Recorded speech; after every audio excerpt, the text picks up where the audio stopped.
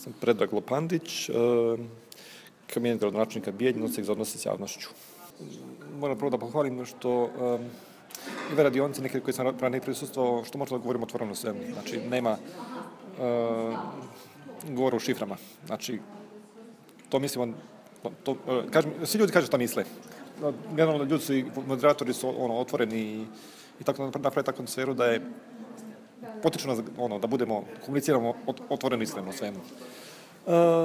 Sviđa mi se najviše što se akcent stavlja na, pored, kako da kažem to, ne mogu reći nasilne metode, ali tipa prijavljivanja tog sajta nekoj tamo vlasti, što se stavlja akcent na promociju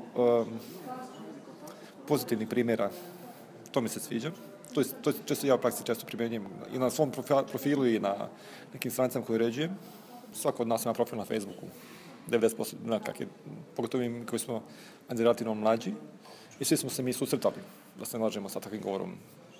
Ili mržnje, ili potencijalno nasilnim, poziva na nasilje i ne znam, koji su, pogotovo kod nas i na Balkanu i BiH, jako opasni.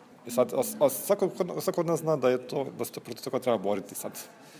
Pitanje je sad koliko je ko spreman to radi, da uloži sebe, i pitanje je koliko ko zna da to radi.